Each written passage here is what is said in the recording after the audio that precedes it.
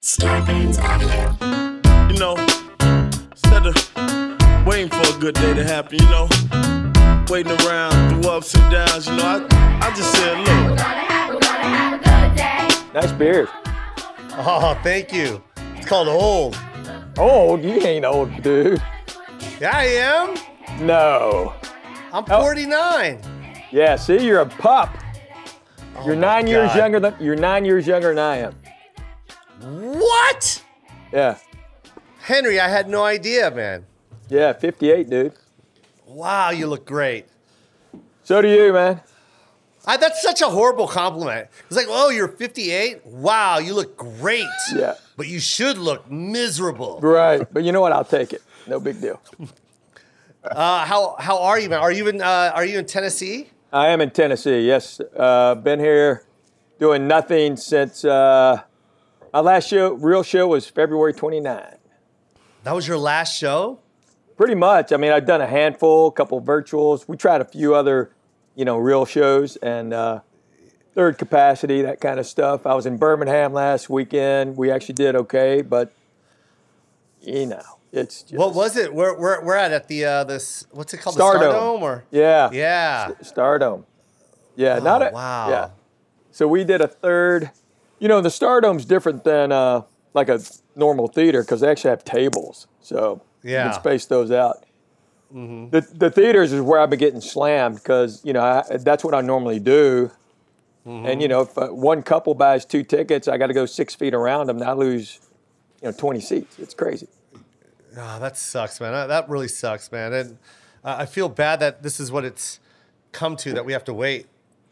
We got to wait for whatever it is that they're trying to do. But I'm so confused by this whole process because it's like, and I say this every week and everyone seems to get mad at me when I say it, but I don't understand how Target has 1,000 people touching everything barehanded, and that's okay. But yeah, for some reason, we can't open a theater and do a show. Yeah, it's crazy. And they... Here in Nashville, they shut Zany's has been doing shows, 25 people capacity, because that's what the mayor laid down the law. And then we found 25. out that that's not the case. So Unbelievable, man. Yeah. You guys, I just want you to know, Brian, you already know who we're talking to. Andre, this man right here is one of my inspirations. This is the guy I used to watch on A&E, Evening at the Improv, eating Domino's pizza, eating it all by myself in the living room, just getting inspired, going, yo, there's an Asian doing this comedy thing, and his accent is thicker than any cowboy I've ever heard. that's right. I tell you. And I loved it. Oh, and you had that Brian Regan mullet. I had there was no hair products. That was pure mullet. I just went. That was pure mullet. Pure mullet. Henry, can I ask you a question? What ethnicity are you? Korean. Yeah, I knew you were. I didn't want to assume. Okay. But yeah. Yeah, Korean. Yeah. My parents immigrated here almost 70 years ago. Isn't that crazy? Yeah, so I'm considered first generation, right? That's beautiful. I never get that right, but yeah, it's great. Our parents. I never get that right. I don't even know what to say. I just go. I was born here. How's that? I was born here. Yeah, I was born here. My parents weren't, and I was. So figure that one out. So they came to the States from Korea to start the family with you, or were you born in the States? No, I was born here. They came 70 years ago. They weren't married. They got married in Asheville, North Carolina. 2 years later, they had my oldest sister. Then they had another daughter. Then they had me years after that. And they didn't speak a lick of English when they came. So they would have to record a lecture and listen to it 8-10 times to get one lecture. And then one generation later, I'm cutting class. So. Is that crazy or what, man? Yeah. And it's funny because I grew up with nothing but Koreans. That's why when I saw you, it was like, it was amazing. Like, it's hard for me to explain now because now you have the internet and people are all connected. You know what I mean? The World Wide Web has connected everyone. We have Korean friends now. You know what I mean? But back in the day in 1983, and I'm going to a school with Korean friends with immigrant parents that don't speak English, but They own Korean restaurants. You Right. know what I mean? And Right. they're going to school, and now we're watching white TV, basically. I hate to say it like that, but back then it was very white or black. You know what I mean? You had 3 channels. Right. It was hard to find just an Asian. Exactly. So when I saw Henry Cho get up on A&E Evening at the Improv with an accent right. and crushing, you don't even understand how much of an inspiration that was for me. For being a half white, half Asian kid that was struggling to find an identity, struggling to find something to inspire me to become a comedian. And you were that guy, man. I said that to you in person, though, when I met you at JFL. I think I said that to you, but I want to say it. Just for laughs on the street. And you know what? Yes. You gave me props. And that's the cool thing about the other Asian comedians. Like Ken Jeong said, man, I would never even tried stand-up if you weren't doing it. Because I never would have thought that we were allowed to do that. And I said, well, yeah, I was supposed to be a doctor or play the cello. Yeah. Or a doctor playing the cello. Right. Those were my 2 choices. Better. Those were my 2 choices. And I started doing stand-up and it freaked my parents out, obviously. Yeah. They immigrated, they worked hard, and I was supposed to be a doctor, and I dropped out of college to do stand-up. And they're like, my dad, he couldn't grasp it, couldn't understand it. And I said, that's great. So Henry, you went to college Yes. out of high school. I went to. And what college did you go to? I went to University of Tennessee. That's the orange. Heck yeah, man. I was that's right. Peyton Manning country, That's baby. right. I was born and raised in Knoxville, so that's where I went to school. And then I was in my 6th year because I had a bunch of majors because I enjoyed college. And one more question before you continue. Yeah. What year are you in college right now? So people put this in perspective. 1986 was my last year in college. So that means you did 6 years. You started in 1980. Right. I graduated. So if everyone could just imagine, it's just after the 70s. Yes. And you are this young Korean man with a fucking thick cowboy accent. Right. Tennessee accent. Right. Parents don't speak a lick of English, maybe broken. Right. Very successful business people. No internet. None. No internet. None. 3 channels. Cable just started. Just started. Cable just started. HBO is a premium channel. What you do for Netflix now, that's what HBO was back then. Right. And it was like you had to be special to have HBO. Yeah. And if you had an HBO special, that was even more special because it wasn't that many that they gave. No. So see, like, what inspired you, man? What made you want to be a comedian? Like, I can only think of 2. Pat Morita, and I don't even know if he inspired you directly because I know he did stand-up, but I don't think people really saw that he was doing it. No, never saw him do that.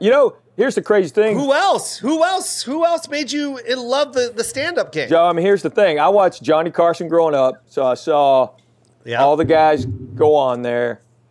I always thought that was something really cool. And it was Steve Martin and Billy Crystal. Because my buddies go, why are you trying to do stand-up? I said, well, I think I can do stand-up to get into acting. Look what Billy Crystal did. Look what Steve Martin's done. And they're like, but you're not funny. I go, I know, but I really think I can do this. And they said, well, yeah, you always kind of figure stuff out. So I joined a competition at the Funny Bone in Knoxville, 1986. And I was number 13. I called down there. They said, we're only doing 12. You're the first alternate. I said, all right. So on Friday, I get a call, and they said, hey, somebody canceled, so you're in. Be down here Monday at 7 o'clock. I went, all right. So me and my college roommates are driving to the club, and I'd never been in a comedy club and never done anything. And my buddy... What? Yeah. So my buddies are going, you really doing this? I said, yeah. They go, if you're going to do it, tell the story about this. Remember when this happened? Such and such. So I go down there, and I thought it was 12 guys like me, but it wasn't. It was a Showtime Funniest Person in Tennessee competition. Oh, man. So I watched the first 4 guys go up, and these are middle acts. And I'm like, oh, man. I told my buddies, I go, look, we're here, so I'm going to do it. And I'm going to try not to embarrass us all, and then I'm going to never talk about this again. And I went up on stage and I destroyed. I got a standing ovation and I won that night. Wow. So What? Wow. So this is a Monday night. I walk off stage. You never did an open mic. You never did anything. Nothing. Did nothing. So You just went up and told a story. I just went up there and and started won. telling stories, and people were laughing and all this stuff. And I went, all right. So then Jerry Kubok, who owned the Funny Bone chain back then, there were 12. Yeah. He was there because it was a big Showtime deal. And he goes, hey, how long have you been doing comedy? And I said, well, that's it. He goes, no way. My buddies are like, square, man. He's never been on stage before. And Jerry goes, fuck? yeah. And Jerry goes, I need an MC this week. Do you want to do that? And I go, what do you mean? He goes, well, you go up and do 15 minutes and introduce the other comedians. I said, oh, I don't have 15 minutes. I just did 5. He goes, well, you do that 5, you're going to be fine. So I said, all right. So he hired me. I started working on Wednesday. And all day in class on Tuesday, Wednesday, Thursday, I was just writing jokes. So I dropped out of college on Friday. And that was over 34 years ago. Wow. Yeah. Yeah. Wow. How'd you That's do that nuts. week? That's my question.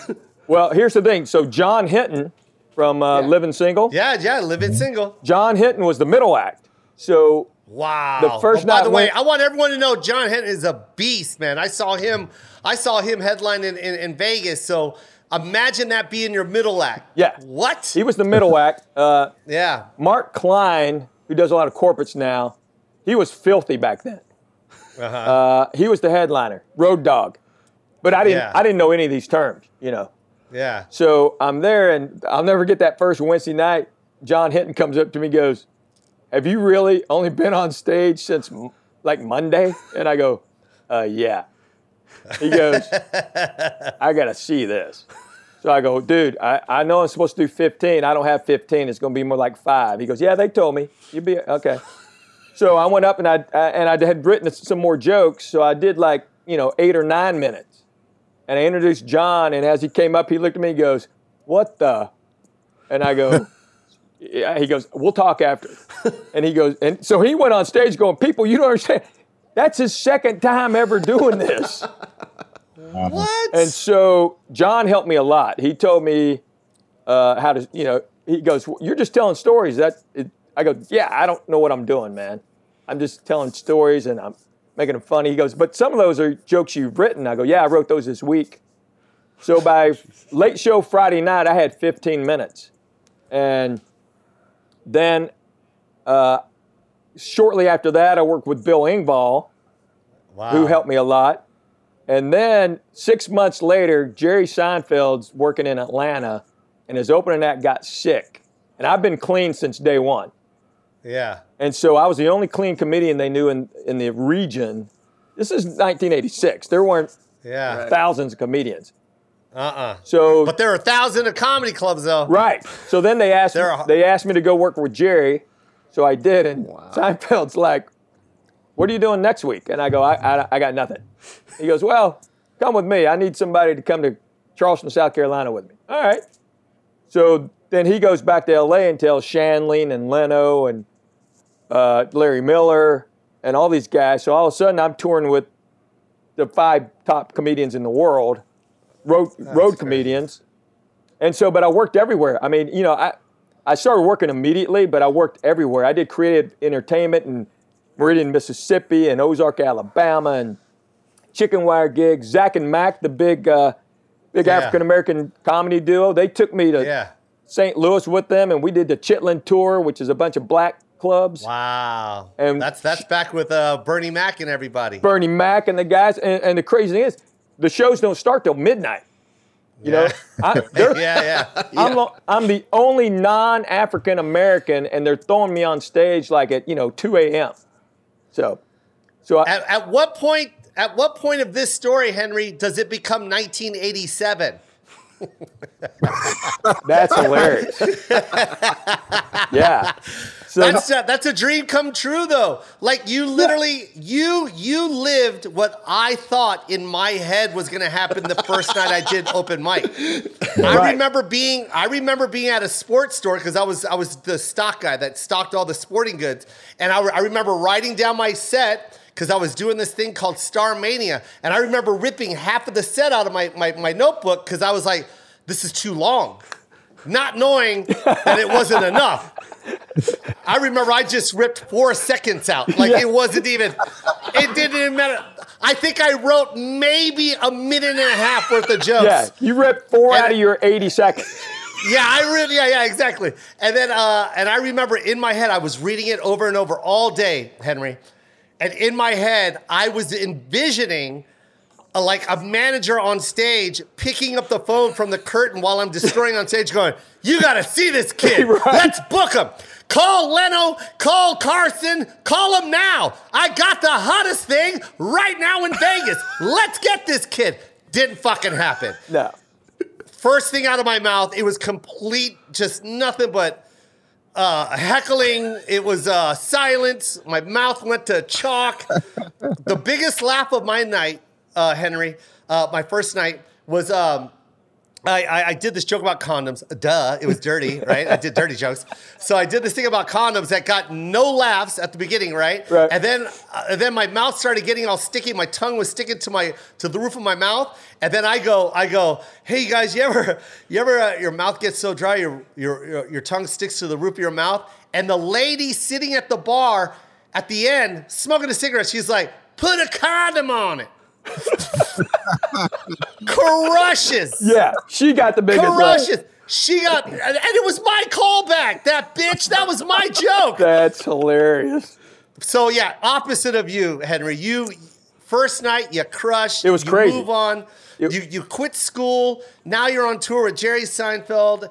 And now at what point do you make the move to LA and start doing the A&E evening at the Improv? Like when was that like the thing? So late in 1988. So I've been doing comedy a year and a half. Oh my God. That pisses me off so much. Anyway, so Bill Engvall was living in LA and he said, hey, you got to come out and, we'll get you some spots maybe. So I did a spot at the Ice House and I come off stage and a guy from Robert Guillaume, remember him? He played Benson on Soap and then had his own show. Yeah. So he comes. Yes. So a producer comes up and goes, hey, I'm a producer for Robert Guillaume's show and we need a warm-up guy. Would you like to do the warm-up? And I'm like, what is that? I don't even know what you're talking about. And he goes, well, you just do jokes before the show and, when we're changing sets, you talk to the crowd and keep them engaged. And I go, well, when is this? He goes, well, you could come out on Monday and walk through it. And I go, my plane's leaving Sunday. I won't be here. And he goes, oh, you don't live here? And I said, no. And so Engvall's standing there the whole time. And Bill's like going, I live here. I'm here. I'm in town. And so the guy goes, well, we'll be in touch. Let me know when you come back in town. Right. Here's my card, all that stuff. He walks off and Engvall goes, you got to move here. Yeah. So I moved, I did 90 colleges in 1988. 90. Wow. And this is, by the way, this is 90 high-paying colleges, correct? Correct. They were paying big in the 80s and early 90s. Yes. So I did I did a NACA conference. Ooh, and you booked it, baby. And I booked 110 colleges. What? Yes, bro. So I did. That's, how many? Say it again, 100 and what? 110. Woo. So I did. That's crazy. I did 90 in 1988 because my plan was I was going to bank that money and move to LA. Because I didn't want to. You could have bought a hospital for your parents. I could have, and I could. They would have been so happy. I could have made myself a doctor. Yes, honorary. So I saved my money. I moved to LA in January, and then I got lucky. I got on the Improv, and it ended up being a Brillstein showcase. Wow. But I was going on at the end, so. You're really making me sick with this. I know. Story. And then did you bomb? When did you bomb, Henry? This is too Never. perfect. I'm still waiting on that. Hilarious. I'm still waiting on that. Wow. But Bars. I heard it's awful. But anyway. Put a condom on it.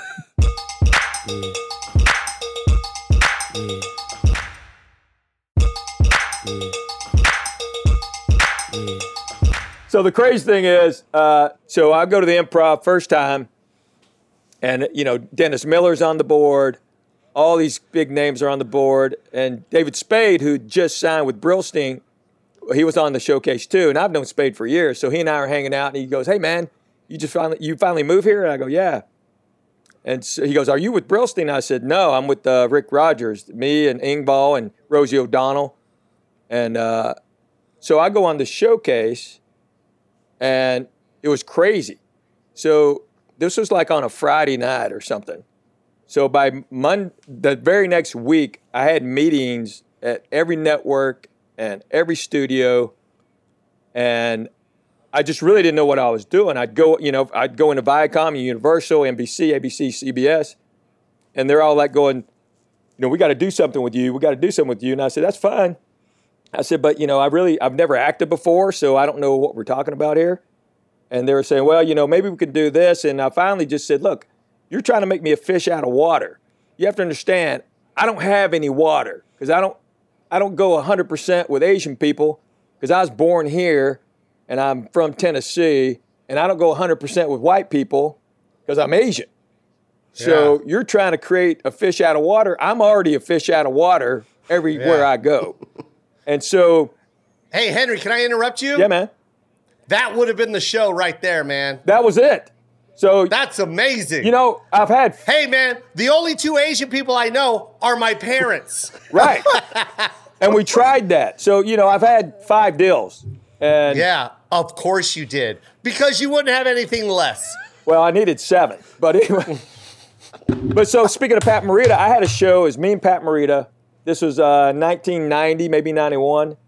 Uh-huh. And Pat was not speaking broken English. I was adamant. No one on the show was going to speak broken English. And but ABC was just adamant. Somebody's got to be. What year was this? 1991. 1991. 91. So, all right. and Margaret, I brought Margaret in. She didn't even come in, but I had her stuff. I brought her in as a possibility to be my little sister, my younger sister. So, because she's the only Asian comedian, woman that I knew. Yeah. At the time. It was just you and her, by the way. Yeah. And at the time, I thought you guys were related. Thank you very little. Yeah. When she started out, she used to tell people she was my sister. And I told her, I go, you know what? If it was flipped around, I would have done the same thing. So don't worry. I would have used you, no problem. But so ABC really wanted Pat to speak broken English. And so I walked away from the deal. And then that you did? Yeah. I walked away. Yes. So that actually became the show Margaret did about a year and a half later. No American way. Girl? All-American. Yeah. All-American Boy was going to be became All-American Girl? Yes. Wow. Wow. And they had B.D. Wong and those guys, and there was broken English. The parents spoke broken English, and it crushed me because I could. But I'll tell you something. You remember Key Luke? Key Luke, famous Asian actor. He was the blind guy on Kung Fu. Oh, okay. We did a big tribute, probably late 80s, early 90s. And he came up to me. It was right before he passed away. He came up to me, and I mean, he was an old guy, but he grabbed my arm, and he was serious as a heart attack. And he said, "You can't give in to the Hollywood. You can't give in to these people." And I go, "What do you mean? I don't even know what you're talking about." He goes, "You can say no to all the crap they're going to throw at you because you're a comedian. You don't have to wait tables. You don't have to, do odd jobs. You're a comedian. Yeah. You have to say no." And I'm like, "What? Okay." And then Pat Morita told me, he goes, "Henry, they're going to offer you all this stuff. You got to turn it down. You have to turn it down." So when I turned down that first TV deal, Pat and I were out in the parking lot, and Pat was still attached. And he called me the very next day and said, "They've changed this whole show, and now 3 of us are going to be speaking broken English. 3 of us. Wow. And I went, walk away. He goes, I gotta walk away. So that became my reputation in Hollywood early, that I wasn't going to do that stuff. And so we pretty much, every deal I had, there was no broken English, nothing derogatory toward Asians. If anyone was going to say anything with an Asian accent, it was going to be me mimicking my dad. Hey. And even I wasn't going to do that. But my dad's character was going to pop in. And he doesn't speak broken English. He just has an Asian accent. Yeah. He's fluent. Right. He just has an accent. And I kept trying to tell these people, I go, it's like if he was from France. Yeah. And he spoke French with an accent. Yeah. And they go, but he can't say that sentence clearly. He has to break it up. I go, no, he's fluent. Yeah. They couldn't understand it. So Yeah. I think they pretend that they don't understand because it's quite frustrating. yes, It really is, man. I do my mom on stage, and it's almost like, oh yeah, it's very for Filipinos. For years, I would get that until the special dropped, and then they were all like, oh no, it's just a mom with an accent. Right. It's the same fucking mom. Right. I'm like, yeah, that's what I've been saying, assholes. Yeah. They don't get it. Yeah, I think you're right. I think they know, but they just. I think they love to pretend they don't know. Right. I honestly do. I honestly think it's psychological. There's no way you can actually hear that. I always compared it to like when I do my mom, right? I become my mom. I become my mom's character, right? Because I don't want to shove Filipino specific. I don't want to be specific for only Filipinos to understand. Right. I'm gonna be my mom, right. And everyone's gonna get it. There's no difference from me becoming my mom or when Eddie Murphy does Uncle Gus. Right. No difference. There's no difference. No.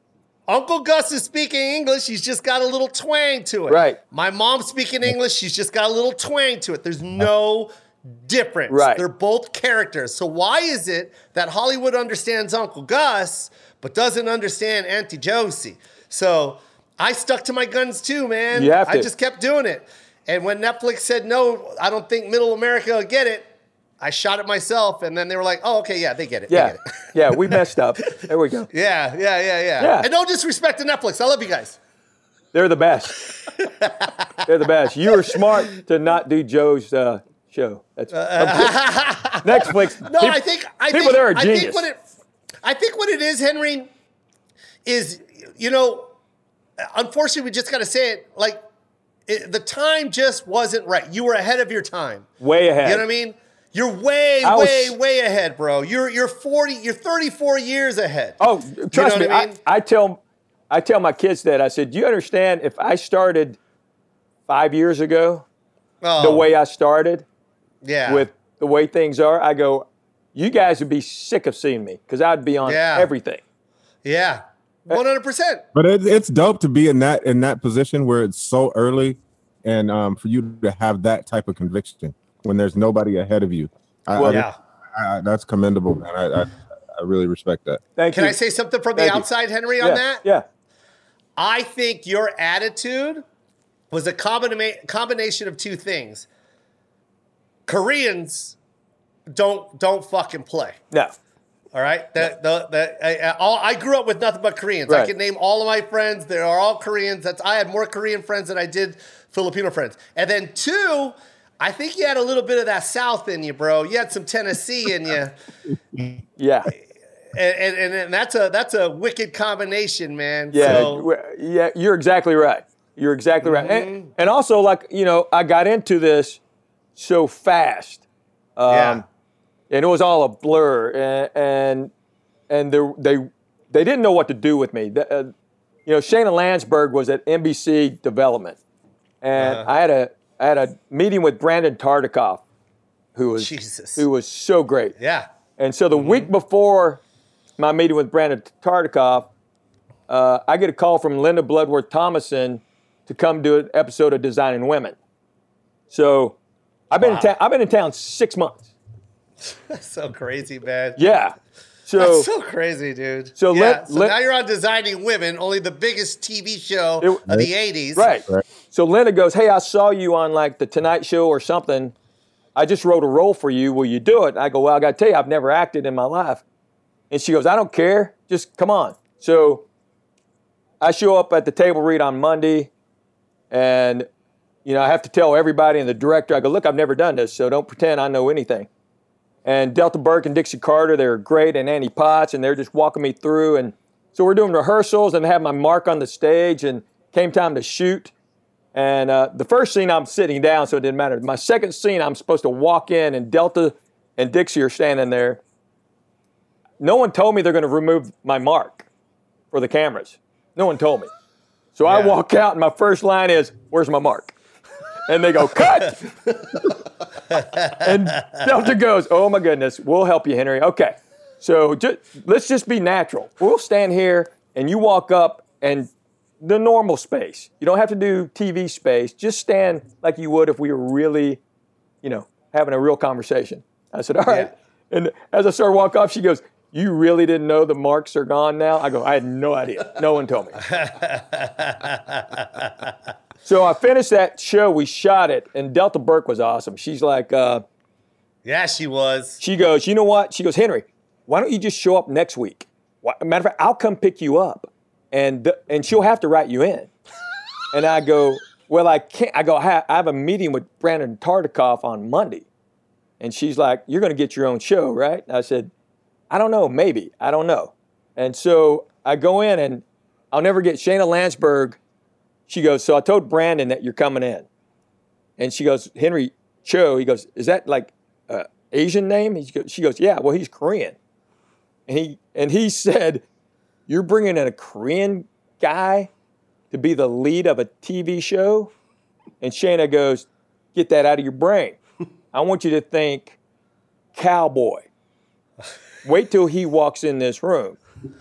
So I walked in the room, and all I heard was Brandon Tartikoff go, oh, my God. And he goes, are you for real? And I'm like, I don't even know what you're talking about, man.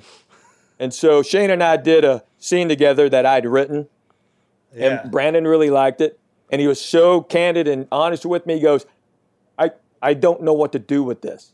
I really don't. He goes, I get it. I don't know who's going to get it, but I really don't know what to do with this. And so that I ran into that all the time. No one knew what to do with. They didn't know because they couldn't. There was no way they were going to let an Asian guy lead a show in 1991. 1990 wasn't going to happen. My last deal was CBS 07 to 09, and then the writer's strike happened, so we didn't do that. Craig Ferguson was my executive producer. I mean, we were set. Yeah. Golden. Writer's strike happens. They extended a year, and then I told Hollywood, I go, look, I lost my window. My kids are too old now. I can't live here, so I'm gone for a decade. And they're like, everybody's like, what? I go, I'll see you in like 2019, 2020. And they're like, what? And so I did. I totally dropped out of the game.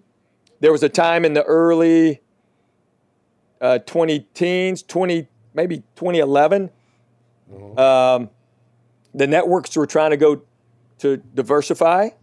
Yeah. So they went after Keenan Wayans and Damon, and I saw Damon. He goes, hey, they were asking where you were. So my management contacted, and the networks were like, what are you doing? And I said, I'm not doing anything. I got like 8 more years till I can do anything. And they're like, what? And I go, I'm not. You can offer me whatever you want. I'm not moving my family for 22 weeks to shoot 22. I'm not. And then, as you know, everything's changed.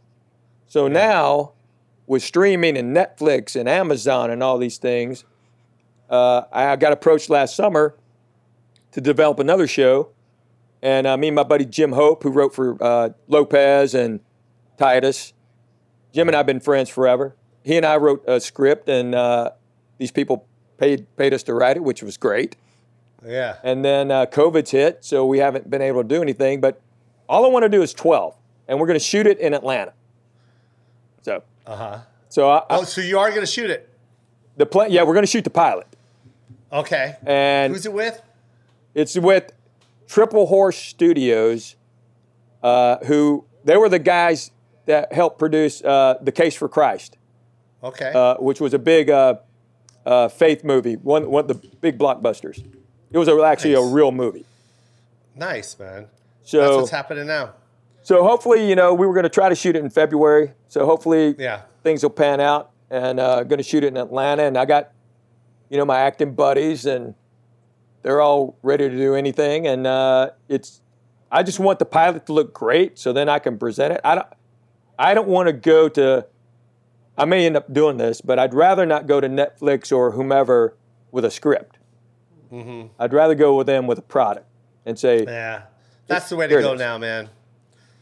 yeah, That's the way to go. yeah. If you're gonna do it right. Show them what you're talking about. It can only go up from there. Right.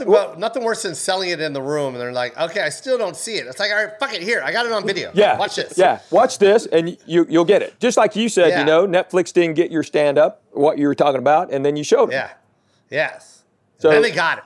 Finally. Yeah. And that's what it takes. I mean, sometimes man. you have to show them, and I've been at this so long, I told Jim and my other pals involved, I said, no one is happier than Henry Cho. There you go. No one's happier. Yes. There you go. I've been married look at- 22 years. I Yeah, got man. 3 kids that are awesome. Great Yeah. kids. I got older What- kids, how- and I don't worry about them. I mean, I got a senior in high school going to football games, and I don't worry about where he's going and what he's doing afterwards because he's such a Yeah. good kid. I got Yeah. a junior in college who I don't worry about because he's such Yeah. a good kid. My Yeah, daughter, this is your son. My dad trusts me. yeah, my dad, he doesn't care. Cho.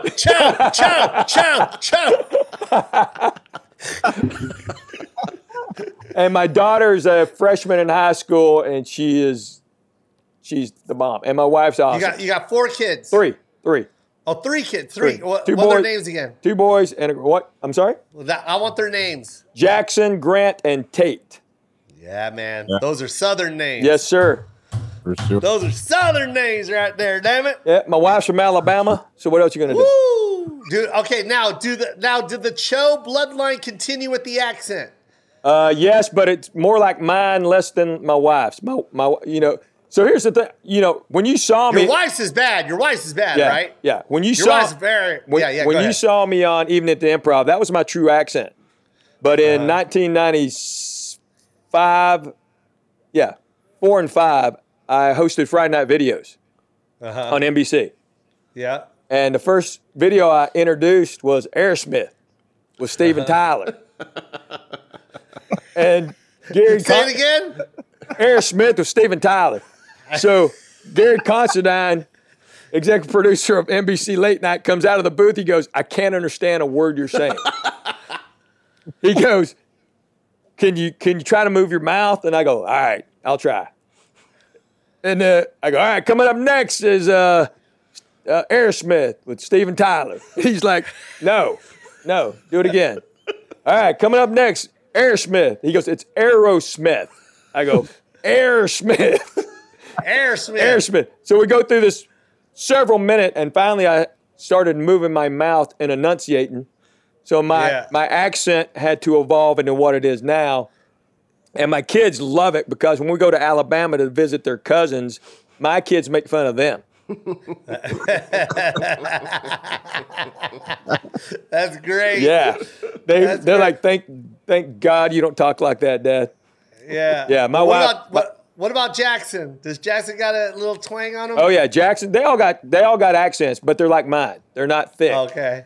My wife's is thick, and Yeah. so is her mom. Oh yeah, their whole family. It's real thick. Yeah. Yeah. Are they mixed kids? You gotta what? Yeah, what's my kids are mixed. My kids are mixed. My dad, he was cool with that because I was the only Asian kid.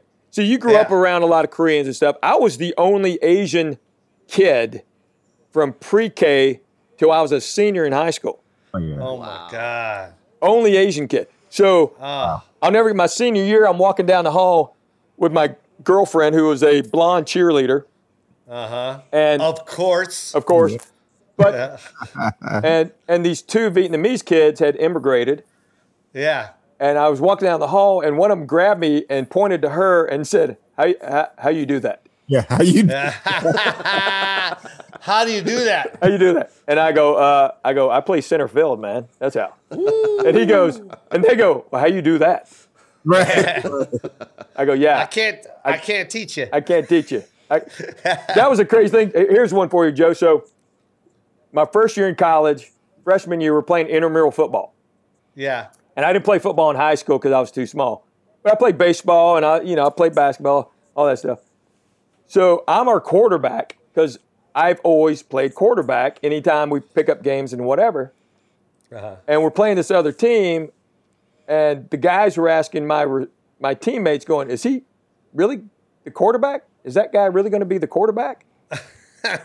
And my buddies are like going, what do you mean? They go, well, isn't he like Japanese or something? They go, oh, yes. They go, no, wow, that sounds cool. Yeah. They go, no, he's Korean. They go, he's Korean.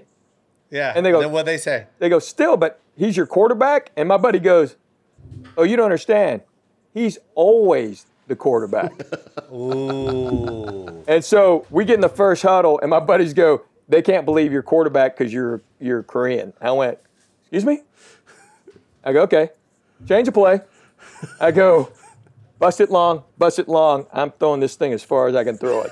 And I threw like this 50-yard bomb, and we scored a touchdown. And I was running down the field going, not bad for a Korean. I would have loved it if you pointed at the sideline and went, arigato.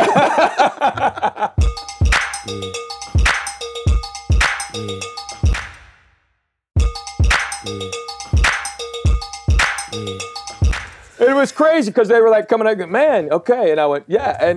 And so one of my buddies went over to him. They go, you don't understand. He runs a 4.40.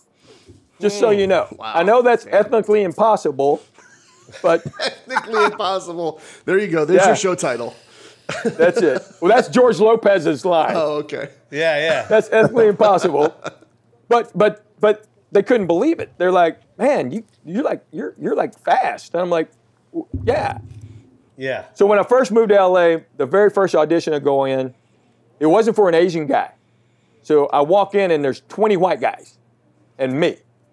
Yeah. And this actor who I recognize go, are they going Asian? And I go, I don't know what you're talking about. I said, they're going guy. They're just going guy. Yeah, man. Yeah, bro. So that would have been dope if he was, are they going Asian? You should have looked around and like, why do you say that? why? Yeah. Well, that was a crazy thing, you know. If you cut from the beginning of time of my stand-up career till now, my audiences are still 70% Caucasian. Yeah. I mean, it just is. And, unless I'm working in San Francisco or Seattle or LA. Yeah. But, it's always been that way. And that was always the thing, as you were saying, because I had another young comedian, Asian comedian, he said, I never knew we were able to act like that. And I go, what do you mean? He goes, just when you were on stage, I'll never get the first time I ever saw you on TV. I went, he's not the sidekick. Yeah. He's not the guy over there in the shadows. He's out front. And I go, see, I never had any of that. I never had any of this, I'm an Asian guy, so I can't do something. Or I shouldn't do something. Because there were no role models. There was nothing. It was just nothing, bro. Nothing. Yep. My dad always says, you talk like a hillbilly. And I go, well, you didn't raise me in Boston. You picked Knoxville, Tennessee. Yeah, you fucked up, Dad. Yeah, it's your fault. It's your fault. Hey, can I ask you a question? So, my best friends, they owned a restaurant, right? The three boys would live in the house. And the mom and dad would literally be at that restaurant from about 11 o'clock in the morning until about 2:30 at night. Right. Every day. Because it was a bar. Every day. Man. Every day. Yep. And the fruits of their labor was amazing. They let the kids get whatever they wanted, like motorcycles, the new whatever, ColecoVision, whatever it was, polo, expensive polos. They were just loaded. Parents were never around though. When they bought food, it was always at Costco. I didn't even know what Costco was. Costco wasn't even mainstream yet. Like I just knew like this was like you're gonna see food, like big giant shipments of it. Like I remember I walked into their house and they had a box of Frosted Flakes. That was ginormous. Yeah, it had 4 bags in it. Right. I was like, what is this? Yeah. What, are you guys giants? What are you guys? And just everything was massive. But the one thing I loved about their refrigerator is they always brought home meat from the restaurant, not in a Tupperware, but in metal pots. The lid just opened, you just grab bulgogi. Oh. You grab bulgogi, and then we'd fry the bulgogi in the wrap. We live like kings because the parents were never home. But yeah, we're eating steak, bulgogi, kalbi, all this food. But I just want to ask you because it's the same time, okay? Okay. It's 19, because it's like 86. Right. You know what I mean? 87. In the refrigerator was always a big pot. They would take out the middle rack because the pot was that big. Oh, yeah. And it was filled with kimchi. Yes. And the kimchi infected the entire refrigerator. So everything in that refrigerator had a hint of kimchi. Right. It even went into the freezer. It goes into the house. Yeah. It goes into the house. So if you grab the fudgesicle and you're licking the fudgesicle, and I'm like, hey man, this tastes like frozen kimchi. And my friend would be like, just keep licking. It's gonna turn into fudge. It's gonna turn into fudge, man. Just keep licking. You got to get past the layers. Get past it. You gotta fight for this fudge, man. You gotta fight for it. That's funny. But I want to ask you because and I bet you a lot of fans want to know this too. Was your house like that? Did your refrigerator? Was it the same? Were you eating the kimchi? Was the refrigerator? Was the refrigerator smelling like kimchi? Like I just want to know. My dad always had a jar of kimchi in the fridge and 3 in the garage. Yes. So I used to, once I started getting interested in girls, I would ask them, I go, hey, do I smell funky to you? And they're like, no. So and I go, true. no, I don't mean body odor. Do I smell like peppers or anything? Yeah. And they're like, no, why? I go, because my dad always smells like that. Yes. Because he ate kimchi every day. Every day. And then if you sweat, it comes out in your sweat. Out your pores. Yeah. Comes out That's red. so funny. Yeah, you can stain a sheet red. Yeah. You can stain a sheet red. Yeah.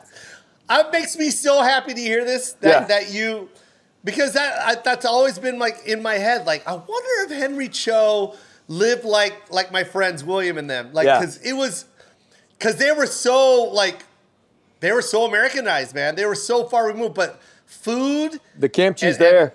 The kimchi was there, dude. My dad, and I loved it. I loved it. I didn't eat it.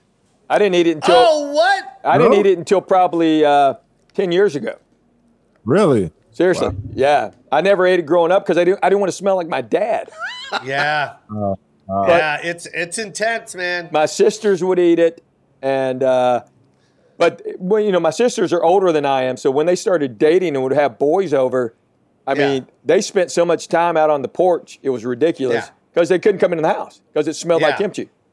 Now, I want people to understand when you're listening to this. Why is Joe asking this particular question just because he's Korean? No, it's not, man. It's not. It's the time that we lived in. It's the generation that we lived in. You also have to understand the situation that Henry lived in. Mm-hmm. Right. He lived in Tennessee, bro. Right. Like right now, you can find a seafood city on every corner. Right. You can find kimchi every corner. Oh, yeah. His dad is an immigrant from Korea that moved to the States and picked the widest part of the country to raise his Korean family. And one thing he really loves is kimchi. Right. That's his culture. There's nothing wrong with it. That's a very serious question because to him, that's his identity. Mm-hmm. Oh, yeah. That's his life. And I remember, just a fan of my Filipino food. Dude, I remember just like my mom not being able to find a Filipino restaurant. We always had to cook it at home. I used to always ask my mom, like, why are there Korean restaurants? Why are there Chinese restaurants? Why are there Thai restaurants? But we can never go to a Filipino restaurant. She's like, oh, because there are none, Joseph. We have to cook it at home. And it would make me sad. Right. But that's why I say this, because the kids today don't understand. No, they don't understand what we went through. These kids now, these Korean kids, they have kimchi refrigerators now. Oh yeah. Specific kimchi refrigerators that keep the scent in and separated and like, yo, what? You can go anywhere and just buy little mini jars of kimchi, whereas my friends, they had a big clay jar. It was huge with a lid, and it was huge. It fermented in the garage. Yep. These kids don't know, and that's the reason why I'm asking that question, because they don't know. Look at Henry. He didn't want to eat it because he was like, I don't want to fucking smell like you. I can't smell like my dad. Hey, growing up in Tennessee, was it hard? I mean, did you fight that battle of trying to hold on to your culture while trying, to somewhat assimilate here in the country? I'm looking back, I credit my buddy's parents because we weren't the Korean family. We weren't any different. We were just the Chos. Yeah. And, my guys I grew up with, they joke all the time. They're going, he's from Knoxville. They're the Knoxville Chos. Yeah. That's dope, man. So they never treated us any differently. So I didn't know I was different. And I didn't even know it was weird that I had a Southern accent until I was in college. Me and my buddies went on spring break, and these girls from Michigan thought I was mocking the way my buddies talked. Hilarious. And they're like, and my buddies... And they had no idea your buddies were mocking the way you talk. Exactly. And my buddies going, what are y'all laughing about? And I go, yeah, what are you talking about? They go, you do that really well. And I go, what do you mean I do it real well? And they go, the way you're talking. And my buddy's like, well, he always talks that way. And there's one, I swear to you, this one girl goes, he can't. That's not possible. Wow. And I went, excuse me? What ain't possible? And she goes, for real, that's your for real voice. I go, yeah. See, man? Yeah. You see? 1985. That's crazy. See how we laugh and joke around about it now? Yeah.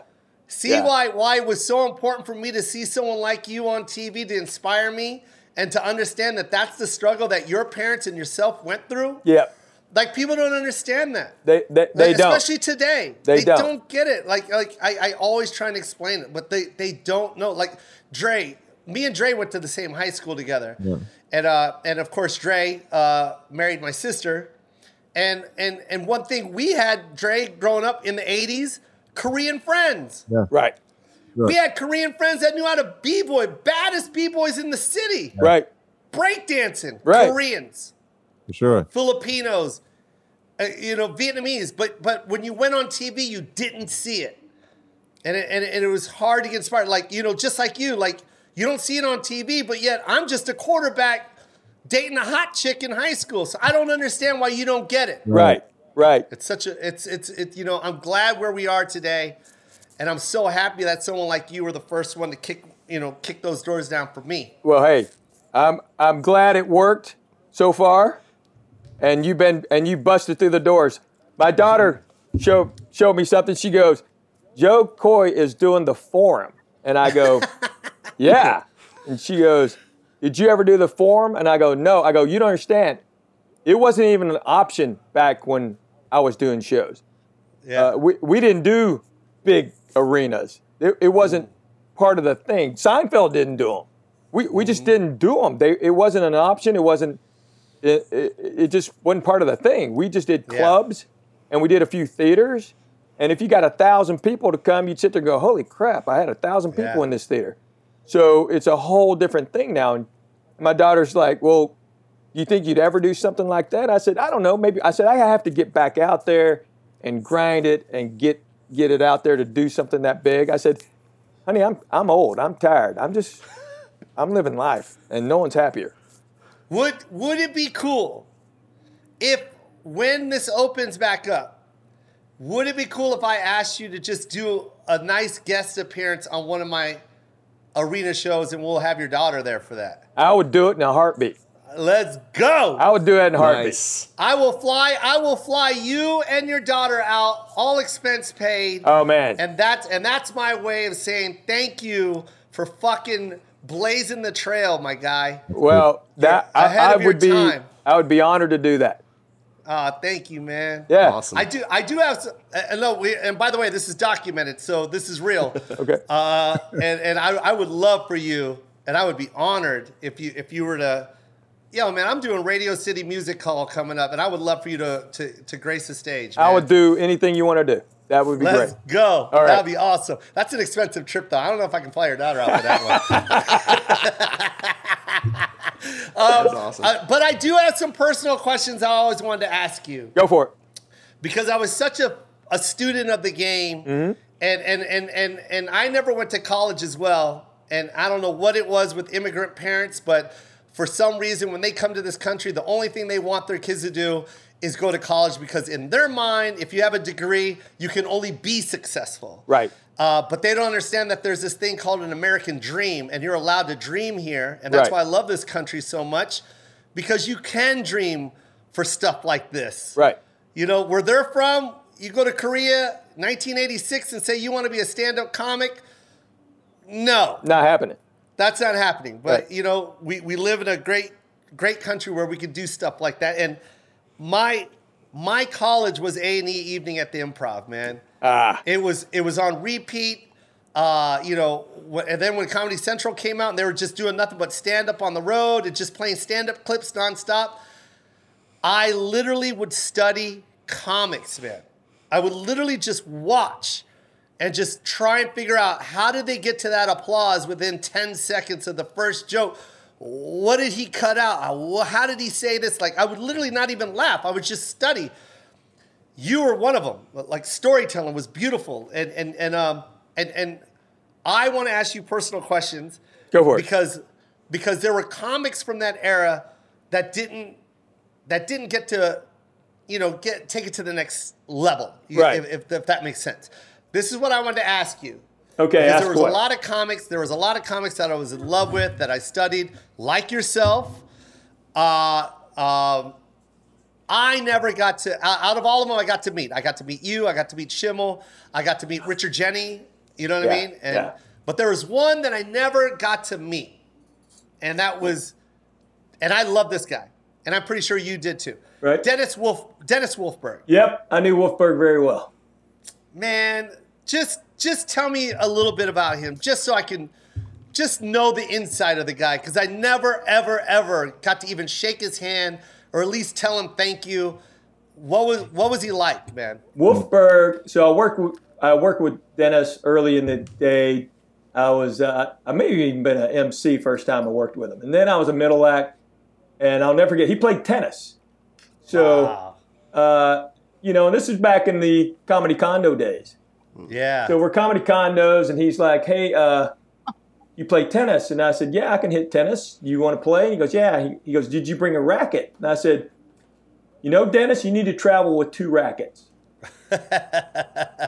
Because Why would you bring one racket, Yeah. Dennis? yeah, I go, because not everybody's What do going to you- have what a do- racket. And he goes, Yeah, what are you going to hit off the wall, Dennis? yeah. And he goes, "Wow, that's so smart. Let's go right now." So we went out and got my truck and went to Kmart, and we bought him another racket. Oh, So that's he so would cool. travel around with 2 rackets, and I'm a big golfer, and so I had golf clubs with no tennis racket. So Dennis used to close his show singing American Pie. Did you know that? No. Yes, and no jokes. Just he would sing it, Wow. Wow. just beginning And to that end. was his closer. The longest song in America known to man. And he would close it. He would close his set with that. He would for close no it. reason. No he would reason. just walk. He would just walk into that joke and close. Walk into that song. Oh, he and would close his set. He would kill for 45 Yeah. and then play and then sing American Pie. You're kidding me, man. No, it was See, that just made my day. it was beautiful. But I'll tell you the Man. kind of guy he was. So he got married late in life, Yeah. and then he had a kid named Daniel. He had a son, and he used to walk around all day except when he was on stage with a hat that said Daniel's dad.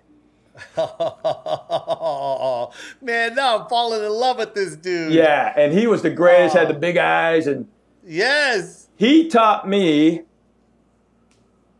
about timing. Yeah. Because he said, you just did 25 minutes, but you had probably 40 minutes of material, but you're not waiting. Yeah, you're just flowing through it. And I go, well, I was always told in the middle, you got to go out there and just bust it for 25, blah, blah, blah. And he goes, yeah, but you need to prepare to be a headliner. So, and he taught me this. He said, when you headline, you can't hit them hard after they have seen, if the MC's good, they've laughed their butts off for 15. If the middle does his job, he's busted it for 25. And now you're going to bust him for 45, 50 straight? You can't do that. It's an ebb and flow. You got to hit him, lay back, hit him, lay back, then close. Nice. So he taught me how to close in that way. That's nice. By timing and, every time, because we worked together a lot back then. That's so cool. Every time I'd walk off stage, he'd go, that was better, or that was great. That was still too fast. And then in the condo at night, he'd go, okay, when you got to here in your act, you got to slow it down because all of these jokes are so strong and you're not giving them their due time. Wow. And so, that's so cool. Yeah. He goes, I love that. He goes, you would have gotten, 20 applause breaks if you'd let it happen. Yeah, man. He goes, and so. You just let it breathe. Yeah. So he taught me that early on. And, Daniel's dad. He's a great guy. That's so cool. Greatest guy. That's so cool, man. Yeah. That was the one question I always wanted to ask, and I'm glad I got to ask you, man. Yeah. I knew you'd have a story about him. Yeah, all those guys, man. I'm so happy that I got to hear that, and I'm so happy that I got to meet one of my idols, bro. Well, you are legend, man. You really are. Ahead of your time, trailblazer. Yeah, and you're not done. You know what I mean? I'm hanging in there. You're still trailing it, man. You're still trailblazing, man. And I will be honored if you could just do a couple shows with me. I'll do whatever you want, man. And I'm so glad you're killing it. No, I'm so proud because I'm telling you the one time we saw each other in person. Yeah. And you gave me props right there on the street. And my manager just goes, now that is a guy who gets it. Oh, man. Yeah. I love you, man. I love really you, do. man. I'm so happy at everything you're doing. Keep it up. And Thank you. we'll share a stage anytime. Yes. And I'm so honored that your battery ran out and you went to the bathroom to finish the rest of this. I'm in the bathroom because that's where I keep my chargers. Okay. Interesting choice. See my chargers? Mine are in my office, but I like keeping them in the bathroom. Yeah. Oh, I love it. That's my phone charger on top of my computer charger. I love it. And did you notice the acoustics got really good? Yeah, the acoustics got really good. So, Henry. Yes. You're the best to do it, and you're still doing it. God bless you and your family. Can't wait for you to share the stage, and you are bringing your daughter, and we're going to do this together. I love it, It's going to be a dream come true for me, and I cannot wait for this to happen. Let's make it happen. That sounds great. Thanks for having me on. God bless you, my guy. I love you. Henry. Peace, y'all. Bye. Have a good one. Love you. Bye, you guys.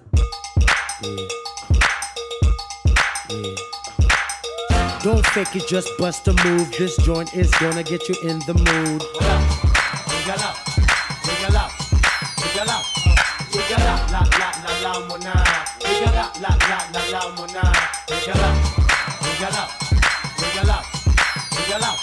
I see 1, 2, 3, 4, 1, 2, 3. Yeah. 1, 2, 3, 4, 1, 2, 3. I see 1, 2, 3, 4, 1, 2, 3. Tonight.